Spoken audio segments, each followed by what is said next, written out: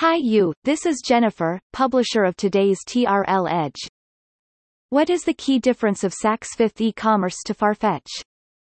This business analysis is produced over a recent press from Retail Dive. It is also published in TRL Edge forum today at www.t-renaissance.com. The initiative of Saks Fifth Avenue's luxury e-commerce is good, though it should have come sooner, maybe a couple of years ago. However, just like Jeff Welch said, it is never too late to do anything.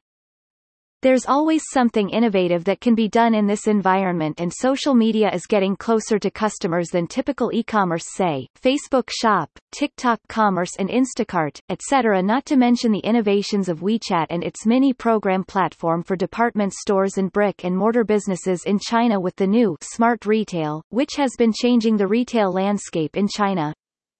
Compared with Farfetch double bidding on China, the key limits of big businesses like Saks is probably the sourcing end of the brands they carry to be on official e-commerce platforms, relying on buyers. Maybe they need top luxury brands, yes, but not that flexible of promotion and campaigns and rigid about pricing. Gray market dealers, yes, but risky. Marketplace, sure, but its fresh traffic could be an issue. Farfetch's model rocketed between 2015 to 2019, mainly relying on pepper-potted buyers plus many family-owned boutiques with good sourcing and supply from Italy, France, etc. Reference of previous TRL Edge publication. Has Macy's been on its way of reborn after 2020? We believe in a yes. How Nordstrom is turning itself to a one-stop omni-service retailer at 54% sales from digital? How has the #1 department store of South China been working on a successful digital transformation?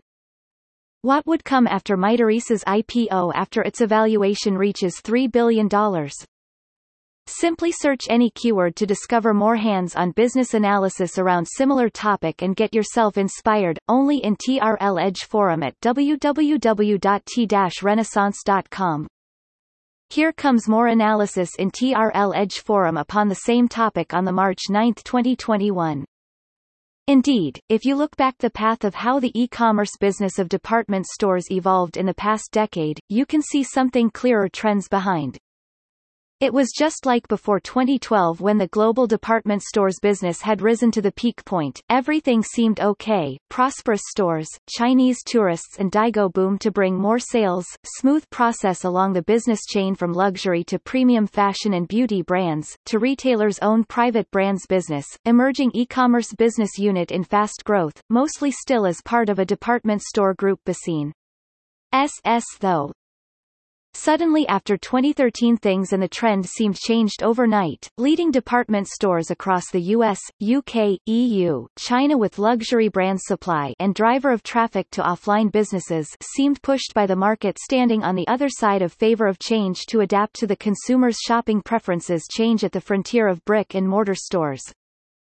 Fast fashion brands group like Uniqlo embraced online and e-commerce at priority, while luxury brands group looked like the last on the other end of the adaptation spectrum. However, the more e-commerce and marketplaces boomed up back to those 5 years between 2014 to 2019, the more traders of luxury brands and boutique stores supply in market to boost growth of mushrooming e-commerce market. Then here it came 2020 and deeply, permanently changed everything of luxury brands' operations model and even more painful on the legacy high-end department stores' core business. Reference of previous TRL Edge publication. Why Nordstrom is actually not a department store business. Why do we consider Nordstrom as a bigger size Ulta Beauty, Sephora? Why did Macy's just name its first SVP in history upon data and analytics? Why John Lewis is about to transform its business to a national platform marketplace. Thank you for listening to today's TRL Edge. It was brought to you by Jennifer. Simply search any keyword to discover more hands-on business analysis around such topic and get inspired, only at TRL Edge forum. If you are interested to discover how to sell or expand business to China, or grow better from whereas it is in China, simply search T-Renaissance Inc. on LinkedIn and follow us, or visit www.t-renaissance.com for the latest insights and advice.